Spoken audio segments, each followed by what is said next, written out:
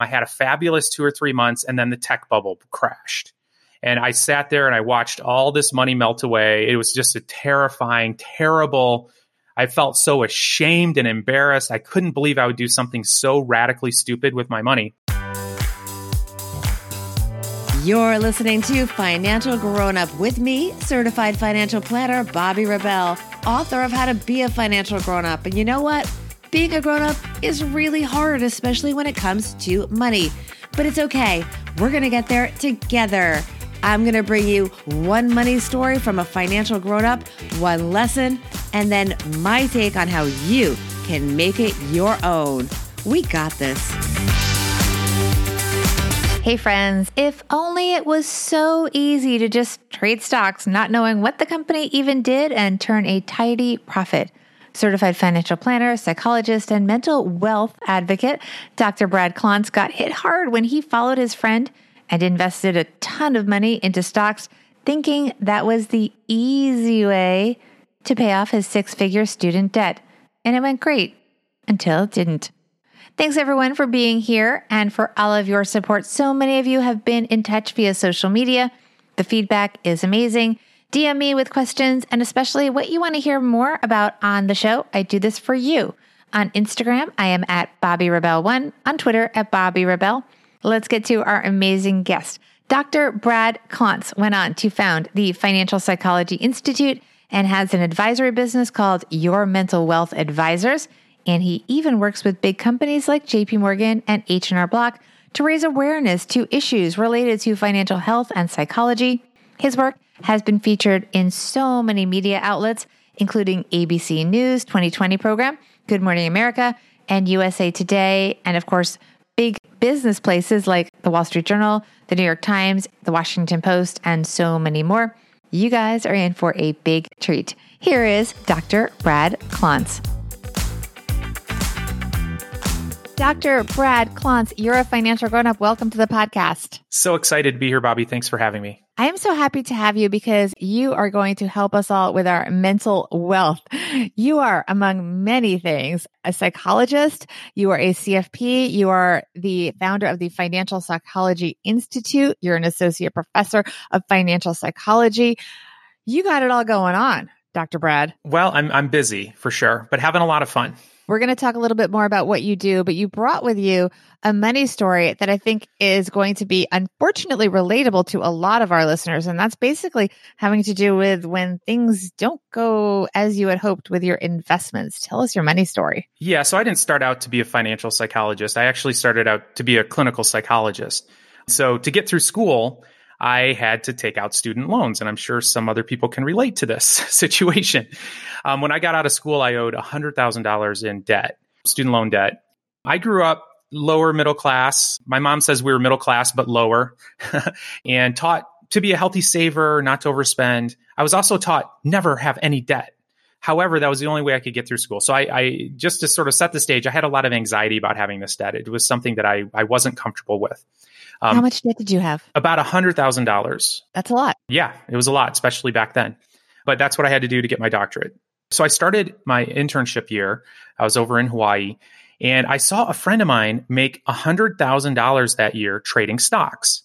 I would sit next to him at the computer, and he'd be like, "Ooh, I just bought 200 shares of EMC." I'm like, "What's EMC?" He's like, "I have no clue." Ha ha ha, click. And I saw him make $100,000 in the course of a year. And I thought, what a brilliant way for me to get out of debt. So I'll just do the same thing.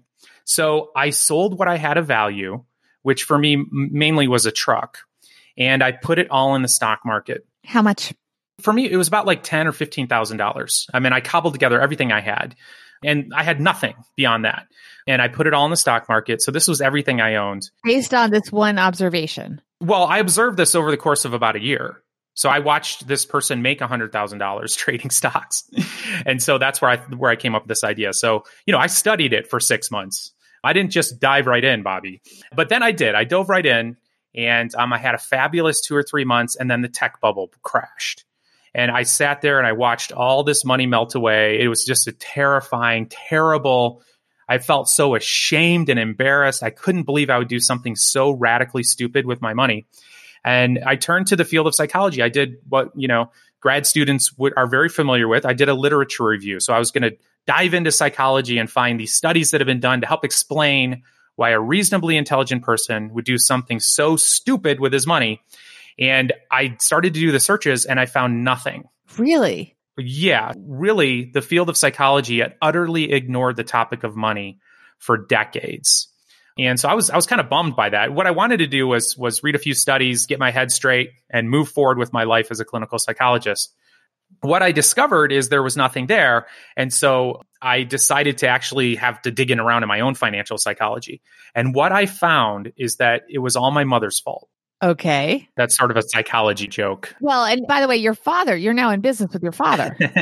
Exactly. But psychologists like to pick on mothers for some reason, typically because they're the ones who are most involved in there.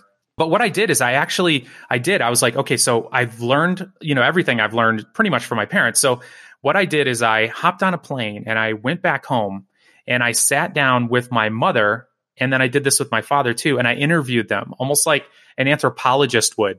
I'm like, okay, so I have this money psychology. I have no idea really what it is. I have a lot of anxiety around money, but where did it come from? So I sat down with my parents. And by the way, as a grad student, I'd put them through this before. So it wasn't unfamiliar. Oh, no. And so I was asking my mother, like, what was it like for you growing up? What was it like for grandma and grandpa around money? And I got to tell you, Bobby, I was shocked by some of the stories I heard. Like what? Well, the one that was the most shocking for me was that my grandfather, my maternal grandfather, he lost all of his money and the family's money in the Great Depression. So he went to the bank one day and the door shut. You have no more money. This was a traumatic experience. And a lot of the research that we've done since then, there are a lot of these traumatic experiences around money that people have experienced in families or entire cultures or groups of people. And the story gets passed down and the anxiety gets passed down. That's what happened to him. And he's not alone. That happened to a lot of people. But what I didn't know is he lived to be in his mid-90s. He never put $1 in the bank the rest of his life. That was such a traumatic experience for him. He's like, you can't trust banks with your money. Never put money in the bank again. He put it in a lockbox in his attic. And of course, it wasn't going so well for him financially. When he passed away, he was living in a trailer park. Super great guy, very generous guy, but was so traumatized by what happened around money, never even entered the door of possibly getting some interest or investing. Now, my mother had tons of anxiety around money. I knew that. She didn't invest in the stock market, but she would put money in the bank and CDs. What I realized was there's this entire family story that I hadn't even heard of, but I'm playing out the next chapter. And of course, growing up in that family, I'm like, I don't want to be poor like you guys. So I'm going to do the opposite of what you did. And so I call it like a dysfunctional pendulum swing. I went from extremely anxious and conservative to the most risky possible investment. And I got burned really badly. And if I wasn't a psychologist, I wonder if I wouldn't have sort of blamed the market. This is actually what we're seeing happen now with a lot of millennials, where they saw their parents go through a trauma, losing a house, delaying retirement, that kind of thing. And there's a general mistrust of the markets and financial institutions within that generation. Do you think that's why a lot of millennials, and we're totally stereotyping here, guys, are less into buying houses as a generation and less into credit cards, more into debit cards and more into experiences than owning stuff? Because stuff you can kind of lose and experiences with you forever. I think so. And again, it is a generalization, but I think that there's surveys that have really borne this out. Like this is a real thing. Like they experienced a cultural phenomenon that has impacted how they look at money, how they look at investing, how they look at risk. And so absolutely, just like that Great Depression generation had a cultural experience that led to a bunch of hoarding, frankly. Like a lot of people know relatives who lived through that who are a bit of hoarders. They're saving stuff. They don't want to get rid of it. They have anxiety about not having enough. Did you pull the money out when the market crashed in the tech bubble, or did you ride it out? You know what? I did a combination. I think I actually still own a couple legacy stocks from then that I just hold on to just as a reminder that we're all vulnerable. We're all potentially vulnerable to emotional decisions around money. But yeah, I took it in the chin. A lot of these were stocks that just basically went belly up because things were ridiculously crazy back then. So it wasn't even an option to ride them out because a lot of good companies went down and then eventually came back. Absolutely. But I was going after the riskiest stocks possible within that tech sector because that's what I had seen my friend do and make $100,000. Wow. All right. What is the lesson for our listeners from that story? So the lesson is this, that the craziest behaviors you have around money, the things that you most struggle with, you're not crazy. They make perfect, total sense if you understand the story that your family experienced around money and the beliefs that you got based on that story, either your direct experience or the experience that was passed down to you. In the research that we do, we call them money scripts. These are those typically subconscious beliefs you have about money. And we've done a dozen studies on this now. These beliefs will predict income, net worth, a whole host of financial behaviors, including credit card debt, et cetera. So these beliefs are extremely powerful, and most of us have no idea they're clanking around in our heads. So yeah, that's the message I would give. And that brings us to our everyday money tip, because you have an assignment for our listeners that will really pay off for them. What is your everyday money tip? Absolutely. So it's understanding those money scripts. And there's a couple different ways to do it. On yourmentalwealthadvisors.com, I've got the tests that we've used in all those studies. That's a quick, simple way to look at them. Or another way is to actually sit back with a paper and pencil and ask yourself, what 3 things did my mother teach me about money? What 3 things did my father teach me about money? If you have the benefit of them being still alive, go interview them. Ask them stories. What was it like for them growing up? What was it like for your grandparents? Because again, these messages get trickled down. We have no idea where they came from, but they totally drive all our financial behaviors. So true. And when you start seeing the patterns, it really becomes very clear. We were talking before we started taping about, you have a test that people can take. I took it and it came up with some interesting results. I'm a workaholic, but that's like many members of my family. So it's really true that you do pick up money habits from the people that you grow up with, and that makes total sense. Tell us a little bit more about your practice. And I'm a new fan, I should say. And by the way, thank you to our mutual friend, Paul Ollinger, the comedian who introduced us. He did an earlier episode of Financial Grown Up. Everyone should check that out. But I love your YouTube channel. Tell us more about what goes on there and what other things you do for people to help people understand the mental side to our wealth. Yeah, I have a real passion for this, and you can hear that I'm passionate when I talk about my own story. But I know I'm not alone. I know that many of us struggle with money. We have anxieties around money. We're stressed around it.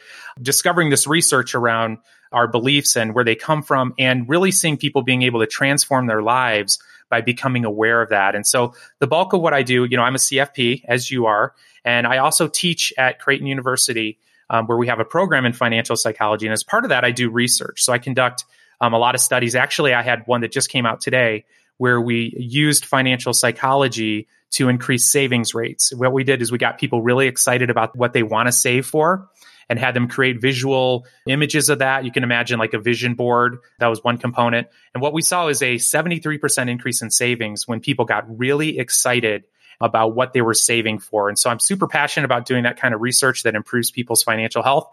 And I try to put as much information as I can on my YouTube channel, Dr. Brad Klontz. And also people should make sure to sign up for your newsletter, because that's something I just did. And it's really great stuff there as well. And take the test. It's very eye-opening. Where can people find you on social media beyond YouTube? Yeah, so it's at Dr. Brad Klontz on Twitter, on YouTube, on Facebook, and on Instagram. Awesome. Thanks so much. Thanks for having me. Here we go. Financial Grown Up tip number 1. After you take Dr. Brad's money disorders test, which as you heard called me out as being a workaholic and sometimes to a not healthy level, actually do something about it. In my case, Dr. Brad got me started with some ideas by pointing me to a recent video he did on YouTube for workaholics. Among the tips, taking the rocking chair test, where you reflect on your life and you think about where you wish you had spent more of your time. We will leave a link to that video in the show notes. Financial Grown Up tip number 2. One of the things that Dr. Brad does is that he has a money mantra. For him, it goes something like this. I worked very hard today. I'm really happy with what I did. Now my wife, my children, and my health are actually more important to me. So I'm going to stop working right now and I'm going to leave. So maybe we should all make money mantras. Something I've thought about before, still haven't done, something to think about. I want to take a few minutes to talk about reviews before I wrap this up. I've been told that they don't help in the algorithm and they don't help your podcast be discovered. And that may be true. But the truth is, when somebody is deciding whether to invest their time in a podcast, they often do read reviews. And if we're being honest, they matter to me personally, because doing this podcast, while I have a lot of support, can feel a little lonely. And you wonder if you're really making an impact. So I want to ask you guys to please leave a review if you can spare the time. And I am also going to start sharing some of the reviews that I do get with all of you as a sign of my appreciation and maybe some motivation to leave a review, because they really are appreciated. So this one is from Clean Crunchy Mama. And she says, quote, "A shot of good info. I love being able to listen 10 to 20 minutes on my walk home from school drop-off. That's all the time I have. It's like an espresso shot of information. Have learned from Bobby and her guests. Keep up the good work, Bobby." That was so nice. So thank you so much, Clean Crunchy Mama, for that review. It really gave me the energy to keep going. Totally made my day. On that note, I hope that inspires some of you guys to leave reviews as well. I know it's not set up in the most user-friendly way, but the effort is appreciated. And like I said, it really motivates me to keep the podcast going and is truly appreciated. Also appreciated is Dr. Brad Klontz for sharing his very candid story and giving us all some great tools to be financial grown-ups.